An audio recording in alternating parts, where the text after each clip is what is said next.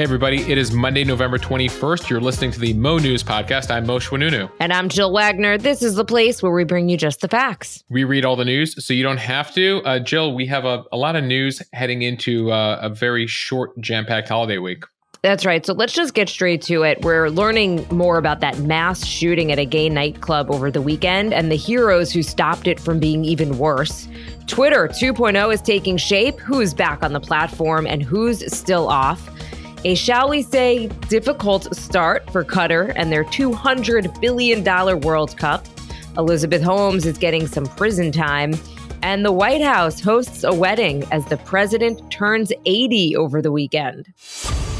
Okay, let's start with that mass shooting over the weekend at Club Q. It is a gay nightclub in Colorado Springs, Colorado. The FBI is now joining in the investigation. At least 5 people were killed, 25 injured. The alleged gunman, 22-year-old Anderson Lee Aldrich, is in custody.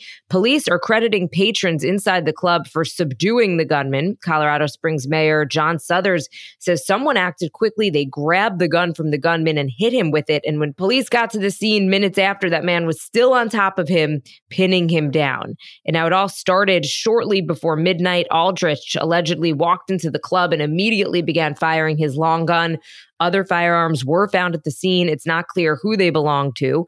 Authorities say the motive behind the attack at Club Q is still unknown, but they are looking into whether this was a hate crime. As of this recording, authorities not releasing names of the victims. Yeah, there's a lot of questions here, Jill, as we start to get in some details, especially around the shooter, Aldrich. He was known to authorities from a previous arrest. In fact, he was arrested and charged last year in connection with a bomb threat in a neighborhood of just about 15 miles from the nightclub. His mother had actually called the sheriff's office last year, this is June 2021, to say that her son was threatening to hurt her with a homemade bomb and other weapons. Deputies actually ordered an evacuation of the neighborhood, confronted Aldrich back then. But then it's unclear what took place because charges were then dropped against Aldrich and the case was sealed. Why they did that is unclear. So it is raising questions over whether law enforcement officials were aware of the warning signs given that the case was sealed. Keep in mind, Jill, that Colorado does have a red flag law that does give local judges the authority to order the confiscation of firearms from individuals. There's a whole number of states with these red flag laws.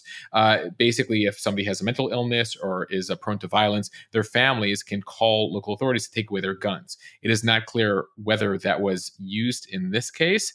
Colorado Springs, that specific department, is actually only engaged in 2 of these red flag laws. So anyway, there's a lot of questions in regards to what happened last year, why he still had weapons, and why certain parts of the law were not used, or at least not effective this time around. Moshe, it's just so infuriating because we've covered how many of these mass shootings. And seriously, I don't recall one where there were not red flags. And I use that in terms of like the expression red flags and not the red flag laws, where there were not glaring warning signs about the individual. Well, that's the thing is and we saw this with the Highland Park July 4th parade shooting in Illinois over the summer, is in a number of cases, the people closest to these shooters were clearly aware there were issues, right?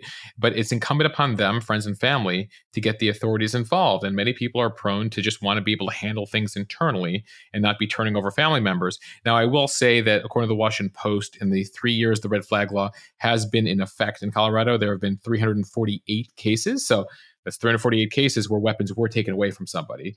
But to your point, clearly more needs to be done given the tragedy that did unfold here.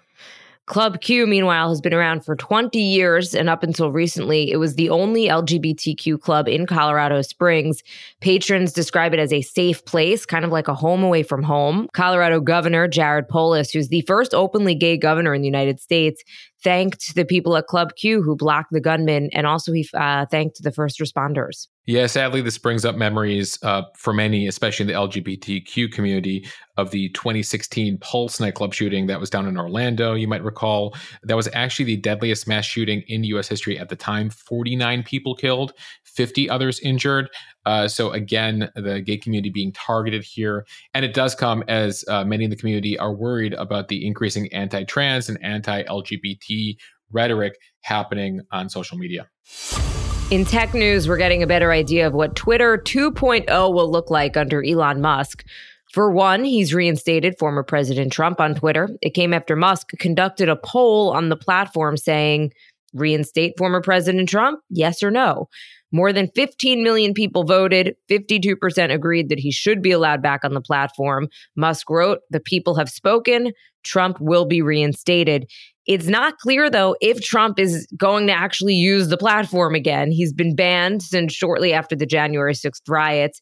He had previously said that even if Twitter reinstated him, he would stick with another social media platform, Truth Social. And he is not the only controversial person back on Twitter. Yeah, Jill, can former President Trump really hold himself back from another audience? I was thinking that. I agree. I think it's too tempting. But at the same time, you mentioned Truth Social. That is his copycat social media site that he created after he was banned. So he does have a business interest in getting people there. And by the way, he's been truthing up, I think they call it truthing. He's been truthing up a storm this weekend on Truth Social in regards to a few different matters. The other controversial person you mentioned, by the way, Jill, who's back on the platform as of Sunday, is Kanye West, aka Ye. He returned to Twitter on Sunday with a classic tweet, quote, testing, seeing if my Twitter is unblocked. Last month, Twitter, under previous management, confirmed that West had been locked out of his account due to violation of Twitter's policies. You might recall his October 9th infamous tweet, promising DEFCON 3 on Jewish people. That tweet has since been removed. It's unclear what Ye will be doing next now that he has the social media platform back. But one thing I was really thinking about here, Jill, is as Elon tries to make Twitter profitable, it is a business based around personalities. It is a circus of sorts. And you need attractions to keep people coming back. Unpredictable attractions, right? And so in this case, like, how do you keep like main events like Trump and Ye banned from a platform that you're trying to attract people on? Obviously, Elon engages and does his own job of treading water, if you will, saying kind of unexpected things. One thing that we should take note of, though, he was asked in one of the tweets if he'll bring back Alex Jones, the conspiracy theorist, back on. Some people who were celebrating Ye coming back on, Trump coming back on. And Elon did say he was drawing a line there and has no plans, at least for now, to allow Alex Jones back on the platform. Meanwhile, the amount of Twitter staff that is monitoring many of these tweets just keeps getting smaller.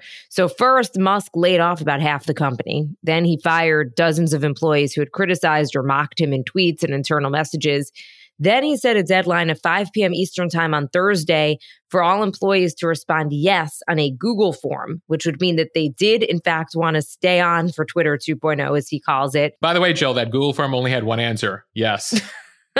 You had one option. Yes or yes? Okay. Yes. So Twitter 2.0 is basically this cultural reset where workers said that they'd be willing to work these long hours, quote, extremely hardcore. That's how Elon Musk described it. And if not, they would get a severance package and would basically have to be on their way. Needless to say, hundreds of workers said no thank you to Musk's ultimatum and left. This was fascinating to watch on late Thursday night into Friday. There was like a collective freak out, Jill. It was actually just after we taped our podcast for Friday on Thursday night. And like people were saying goodbye to each other on Twitter, being like, it's been great knowing everybody. This also came as there was a Washington Post and New York Times story Thursday evening about how like so many people have been fired at Twitter that like there's no one to manage any of the systems anymore. So like the system could just break at some point, especially amid the World Cup, which a lot of people tweet about. But I think it was a case on Thursday where there was this collective freak out on the left among the media, powers that be, that seemed a little ridiculous. In fact, CBS News, our former employer, both of us, actually froze their presence on Twitter for 48 hours as they assessed whether Twitter was the right place for them, which sort of a bizarre decision. But then they decided to tweet again on Sunday, but they're still on TikTok, which is like a national security threat. Either way, it seems like a lot of folks, especially in the media, the legacy media, are having trouble with all of this. The big question, though, as he lets Trump back on, Ye back on, and kind of attracts more controversy is, will advertisers come back to the platform? There's been a whole bunch of large advertisers that have frozen their ads for now, which is a huge revenue stream for Twitter. The real test, Moshe, is going to be whether Tom Hanks feels comfortable going back onto Twitter. If he feels like he can post without basically someone cursing him out, then we'll know it's a safe space. For those of you not on the inside joke, Tom Hanks back in June, which was a topic for one of our June podcasts, told the New York Times that he's off of Twitter because they're so mean to him that he tweets like, oh, that's a beautiful rainbow. And people are like, F you, Tom Hanks. And so he quit Twitter. So I guess that is the test. I like that test, the Tom Hanks test. Okay, Jill, we have a lot more news to get to in this podcast, but first I wanted to thank our big sponsor this week, Boll & Branch. If you follow me on Instagram, you might have been part of that viral debate recently about whether to use top sheets or not, whether you just use the duvet, et cetera, et cetera. There was a story about Gen Z millennials kicking off the top sheet, led to a whole viral debate. I got thousands of messages. Well, Boll & Branch, the bedding and sheet brand, took notice and is very excited to be offering a special deal to Mo News listeners ahead of Black Friday. Early deal here. It's incredible. 25% off for a limited time with the promo code MONEWS, MONEWS. My wife Alex and I recently got a set that included Euroshams, pillowcases, a duvet cover, and yes, a top sheet, even though we're millennials. And I have to tell you that Boll & Branch is a game changer. They get softer with each wash. We're loving the 100% organic threads. If you're looking for a gift for yourself or a loved one this holiday season, definitely check them out. We literally spend a third of our lives in bed, so sheets are a big deal. Again, Boll & Branch is offering a special early Black Friday deal, their biggest one of the year, 25% off and free shipping when you use the promo code MONEWS, MONEWS, over at bollandbranch.com. That's Boll & Branch, BOLLAND branch.com, bollandbranch.com. Promo code is MONEWS. The offer ends on November 27th. Everyone wants to get more sleep, and there are a ton of different sleep hacks out there, noise machines, meditation, earplugs, which I do, but you can immediately transform your sleep with Boll & Branch. We have Boll & Branch sheets in our house. They're in white. They are so soft. In fact, we say all the time, but they really do get softer with every wash. And the sheets also come in a really pretty box, kind of wrapped up like a present just for you. They feel buttery and breathable to start. And again, as Moshe and I always say, they get softer with every wash. Best of all, it feels a little bit luxurious every time you slip into bed. These best-selling sheets are also made with the finest 100% organic cotton. They're completely free from toxins, soft yet super breathable. There's a 30-night worry-free guarantee, so you can wash them, style them, and sleep in them for an entire month. And if you don't really love them, you could send them back right away. And again, they're made without toxins. There's no synthetic pesticides, formaldehyde, and other harsh chemicals. So sleep better with the softest, most breathable bedding from Boll & Branch. Get 15% off your order when you use the promo code MONEWS at bollandbranch.com. That is Boll & Branch, BOLLAND branch.com. That promo code MONEWS, MONEWS, for 15% off your order. All right, Jill, let's get to the speed read on this Monday. This is a follow-up on something we told you was going down on Friday from CNBC. Theranos founder Elizabeth Holmes was sentenced Friday to more than 11 years in prison. The former darling of the tech community, who was on the cover of Forbes and Fortune and the Wall Street Journal, is headed to prison in the coming months after deceiving investors out of nearly $1 billion. This is in regards to Theranos' blood testing technology, which turned out not to work. She is ordered to surrender to authorities on April 27th. That is notable, Jill, because that is just after she is set to give birth to what will be her second child. She actually conceived this one after the guilty verdict, the previous one during the trial. Her lawyers, the prosecutors actually accused her of trying to seek sympathy from the judge with these pregnancies. That said, she did show some remorse in court as the sentencing went down on Friday. She said, quote, "I loved Theranos. It was my life's work. My team meant the world to me. I'm devastated by my failings. I'm so sorry. I gave everything I had to build my company." The defense team had argued that she should have faced a maximum of 18 months. Prosecutors were going for 21-ish years. It looks like the judge fell right in the middle here with just over 11 years that she is currently set to serve behind bars. Right. And her attorneys say she's going to appeal, but analysts say that they probably don't have a great case because the sentencing, as you mentioned, was well within the guidelines. One expert telling TechCrunch that if she does get credit for good behavior, she'll likely serve about 9.5 years with no possibility of parole. We talked on Friday in our last podcast about some of the other victims, like the patients who got faulty test results, like the false positive cancer and HIV results. The judge said he would not take that into account because Holmes, as we were mentioning, was not found guilty on those charges. One thing that could have made a difference, though, and separates this case from other financial crimes like the insider trading, Alex Schultz, who's the father of whistleblower Tyler Schultz, spoke to the court, and he talked about how his son had to sleep with a knife under his pillow when he suspected that he was being followed by private investigators that Theranos had hired. So besides for defrauding investors, this was not a victimless crime by any means. No, not at all. I mean, if you haven't listened to the Dropout podcast, it's a Rebecca Jarvis's podcast about this. It was also turned into a Hulu movie. It's definitely worth the watch to kind of just see how this went down and how cutthroat Elizabeth Holmes and her team was. By the way, notably, since you brought up Tyler Schultz, Jill, so his dad was Alex Schultz, who testified here. His grandfather was the more notable personality here, George Schultz. George Schultz, former Nixon administration official, former Secretary of State under Reagan. Him and Henry Kissinger were among these heavyweights that somehow Holmes had gotten onto the board and convinced of the merits of her technology. And as this all went down, so Tyler, young Tyler, early 20s, gets this job partially because his grandfather, George, famous George, is on the board. Tyler is uncovering that like this place is a mess and deceiving people. Tyler goes to his grandfather, George Schultz, and was like, Granddad, there's problems at Theranos, like they're lying to you. And he's like, you don't know what you're talking about. Like Elizabeth is great. It actually led to the whole dispute within the family where George wanted Tyler, young Tyler, to apologize to Elizabeth. Obviously, Tyler, as you mentioned, is sleeping with a knife under his pillow, is being followed by investigators. George eventually, just before his death, I think he just died last year at the age of 101, did put out a statement saying he basically apologized to his grandson in public for not believing him and believing Elizabeth Holmes over the grandson. So there's this really interesting family drama here that unfolded as part of this larger Theranos story. From the New York Times, Naomi Biden, president's granddaughter, is wed at the White House. The wedding took place on the South Lawn on Saturday morning. A reception with dessert and dancing was to follow in the evening. Of the 7 Biden grandchildren, 28-year-old Naomi Biden is a particularly influential presence in Biden's life. It was she who called a family meeting to urge her grandfather to run for president in 2019, and she'll be involved in the family discussions this winter as her grandfather thinks about running again. A Washington attorney with an interest in politics, Biden's been a frequent presence at White House events. She's the daughter of Hunter Biden, the president's son, and his ex-wife, Kathleen Boole, who they divorced in 2017. Yeah, this is a fascinating story, and I'll tell you why she might be a frequent presence at the White House in just a moment. But Jill, this did came. Oh, tell us, Moshe. Just give me one moment.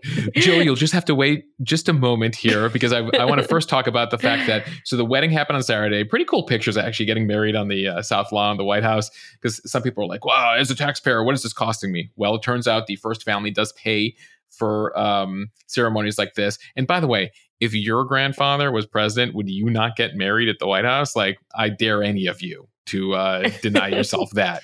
But what was interesting is on Sunday, just yesterday, Joe turned 80 years old. He is our oldest president in American history again. If he runs again and is inaugurated again, he'd be 82 on Inauguration Day. For those keeping score at home, if Trump is elected again, he will be 78 on Inauguration Day. I found this poll over the weekend, which I thought was interesting because I'm just obsessed with this whole storyline of how old our leaders are. 86% of Americans say they believe the cutoff for serving as president should be age 75 or younger, which would preclude both Biden and Trump from being president again. Do you think that's fair? I do think it's fair. I don't know what age the cutoff should be, but if there's a minimum for how young you can be, then I don't see 35. why there shouldn't be an age gap, a ceiling for how old you can be as well. The thing is, though, I tend to think that if I were in that position, I wouldn't want to run again. I would want to have some time to enjoy the post-presidency. Like just a few years. Even a few years. I mean, think about it. You basically can make a boatload of money on these speaking events, pretty much for just showing up places. You could write a book, get millions of dollars in advance. I don't know. I think I would just want to enjoy that period a little bit. All right, Jill, I teased the Naomi Biden thing, and I want to get back to this first White House wedding in just over a decade. This is the 19th overall in White House history in just over 200 years. The most recent wedding was the Obama photographer, Pete Souza. He got married at the White House. As far as families are concerned, the Bushes had a reception for Jenna Bush Hager during that administration. Hillary Clinton's brother got married there during that administration. LBJ's two daughters got married a year apart. Both had receptions at the White House. One had their ceremony at the White House. And Nixon's daughter also got married at the White House. So we went through a whole number of presidencies where we did see weddings. This is the first grandchild, speaking to our age conversation earlier, to get married at the White House. People have been saying who's paying for it. The Bidens are. In fact, I was talking to some folks about this, and I'd love to fact check this, that taxpayers might have actually gotten off cheaper this go around with the Bidens holding at the White House and paying for the specifics, as opposed to the president flying on Air Force One to some other location and the Secret Service having to secure a whole third party facility. So FYI to the critics out there, though, again, I dare you, your grandpa's president, you are getting married at the White House. Okay. Okay. And now for the deepest tease. The reason why Naomi is a presence at so many events, Jill, she lives on the third floor of the White House, which is like buried in one of the stories. What? That she lives on the third floor. There's this extra room upstairs. So Naomi Biden and her now husband live upstairs. This is the same room where Michelle Obama's mom, Marion Robinson, lived during that administration, and also where Melania Trump's parents, lived during that administration. So there's this crash pad upstairs. In fact, I want to write a whole book about this because then I was reading into this. Like Ulysses S. Grant's mother-in-law lived up there. FDR's mom lived up there, and apparently she was like really nasty to Eleanor. There's like a great story about this extra room in the White House that like we need to dive deeper into. Because that's probably where all the action happens. We were talking about, would you rather be the heir or the spare? I feel like this is the American version of that. Like, do you want to live in the White House where you're making all the decisions, or are you just kind of in that spare third floor? It's where you can have fun. There's no pressure. I like it. Yeah, apparently like, there's great stories like Michelle Obama's mother was like doing her own laundry. She didn't want people like touch her clothes. Like there's like this there's interesting storylines. And some people are like, wait, what is she doing living up there? I was like, again, your grandfather is president. You have an opportunity to live in the White House. Do you not live in the White House for a little bit? Like, especially when with rent where it is these days? There is something, though, that feels a little bit different about a grandchild living there versus the parents. Because didn't Michelle's mom live up there and she helped raise the kids? Right. Like Sasha and Malia were young at that age. Right. Like there was actually a function for her to be there. As opposed to two lawyers in their 20s living up there. Right. As opposed to these two lawyers who just clearly just want to live in the White House. Yeah. No, you make a good point. We could do a whole separate conversation. I feel like there's definitely a presidential historian, like one of these. Like, I don't know if we should burn Doris Kearns Goodwin on the third floor of the White House, but like someone like that. I feel like this could easily be a Netflix series, and it would just be called The Third Floor, right? That's clearly a great title for it. Jill, I totally agree. All right, Jill, our next speed read comes to us from ESPN. The World Cup launched on Sunday. It's off to a rough start, though, for the home country, Qatar. And by the way, I will admit, Qatar, your pronunciation, much closer to the truth than my pronunciation last week. And I will accept it for the rest of this World Cup, Jill. I feel like this is the highest compliment, Moshe, that because you're like an encyclopedia of information. So I feel like the fact that I kind of got one on you, I feel, I don't know, I feel a sense of accomplishment here. I will say this, I'm less Britannica and I'm more Wikipedia, as in I'm willing to be edited, Jill. Okay, I like that. Well, the Qataris lost over the weekend in the first game to Ecuador 2-0. Ecuadorian fans were heard chanting, "We want beer" in the stands during the win, while the Qatari supporters left en masse before the game even ended. There were, huge swaths of empty seats in the second half, which really summed up the disappointing start for the home team. Over the weekend, by the way, and the reason for this beer chant is that Qatar decided to ban beer sales at stadiums during the entirety of the World Cup. The only thing available to the regular folk, by the way, if you have a VIP suite, you can still drink booze. The rest of us have to drink, the rest of us, I'm not there, but the rest of them allegedly have to drink alcohol-free Bud Zero at the game. And that surprised many folks, though it is a conservative Islamic nation that typically bans alcohol, but they decided to do this a couple days out, which really upset a lot of fans out there. And didn't it also upset and surprise Budweiser, who's the sponsor of the games? Who's spending a whole bunch of money, and they're like, yeah, we kind of provided the Bud Zero, thinking we probably wouldn't make that much money off of it, but that's how we're going to have to make our money this go around. And Moshe, that comes as the head of the international soccer organization that puts on the games. FIFA is under fire. FIFA president Gianni Infantino raising eyebrows Saturday when he attempted to show empathy with marginalized groups by telling reporters in Qatar, quote, "I feel gay. I feel like a migrant worker," among other things. Critics have taken aim at Qatar for hosting the tournament, despite the country's human rights record, where being gay is banned and punishable with prison time. Also, their treatment of migrant workers has been under scrutiny. In a nearly hour-long monologue over the weekend, Infantino compared the treatment of those groups and others to his time growing up as an Italian immigrant in Germany, where he was made fun of for having red hair and freckles. Yeah, I'm going to just let that one stand. He's like, basically like, folks, I posted a clip of this, and like there's just so much, because again, he was like doing this media question time where he just went on a whole rant where he's like, you don't have a right to criticize Qatar.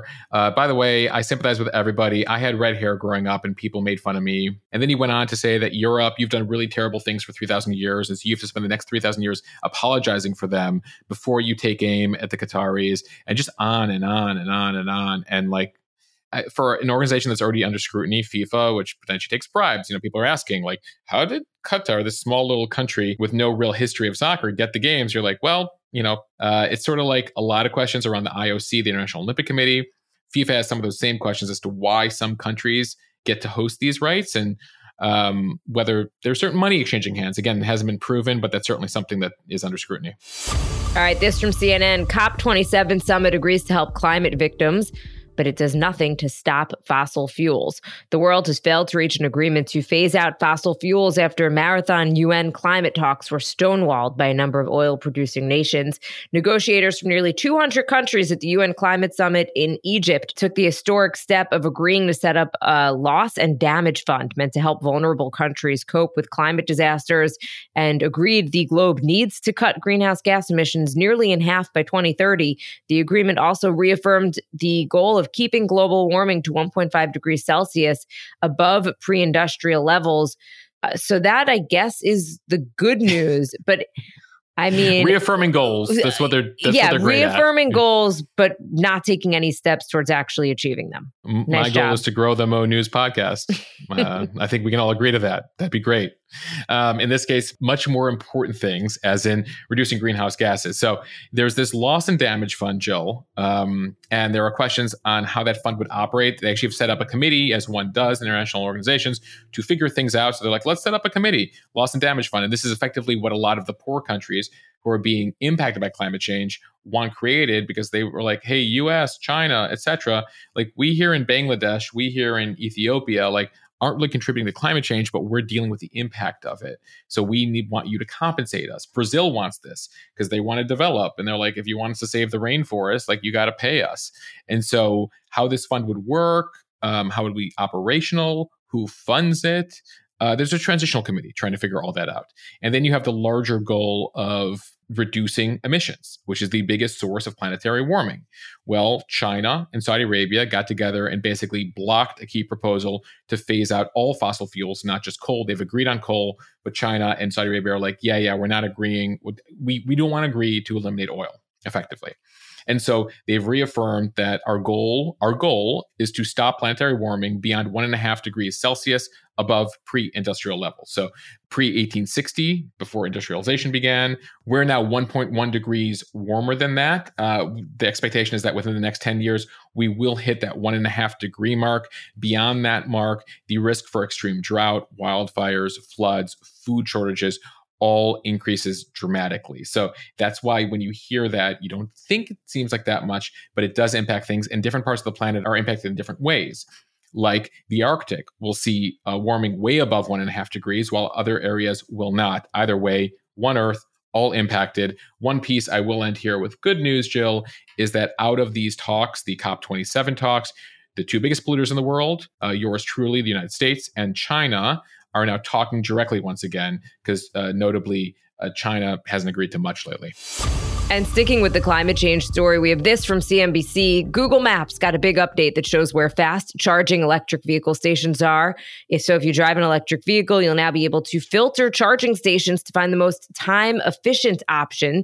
So basically, you search for a charging station in Google Maps, and a new option appears that lets you filter out to show only those fast charge stations that are compatible with the plug that your car uses. So never again will you have to roll up to a charging station and find out that your car's plug doesn't fit.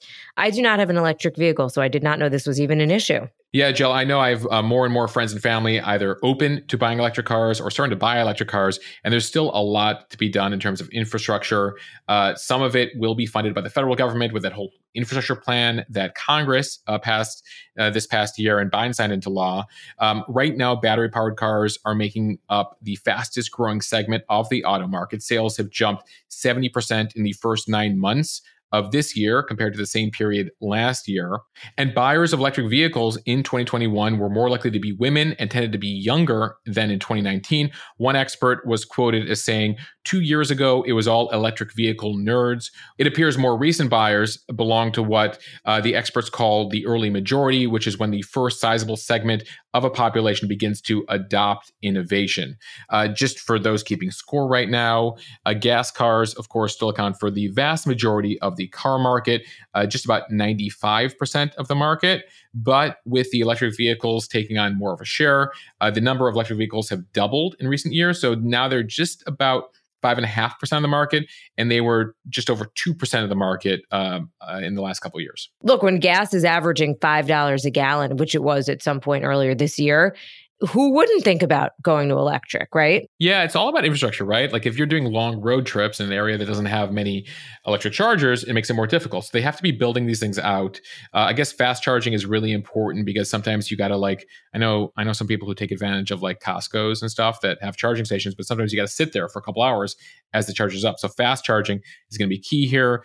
Clearly, Google Maps getting the game to make more information available to people. So it'll be interesting if we're able to catch up to all these requirements you're seeing in places like California, New York, in regards to electric vehicles. So I still drive a gas powered car, Jill. I think you do too, right? I do. And you know what? When you talk about fast charging or slow charging, it's almost like it could be like 40 minutes or 45 minutes. That's what we're talking about to fully charge up an electric vehicle in some cases. Mm-hmm. Imagine having kids in the car. That's just not realistic, in many ways.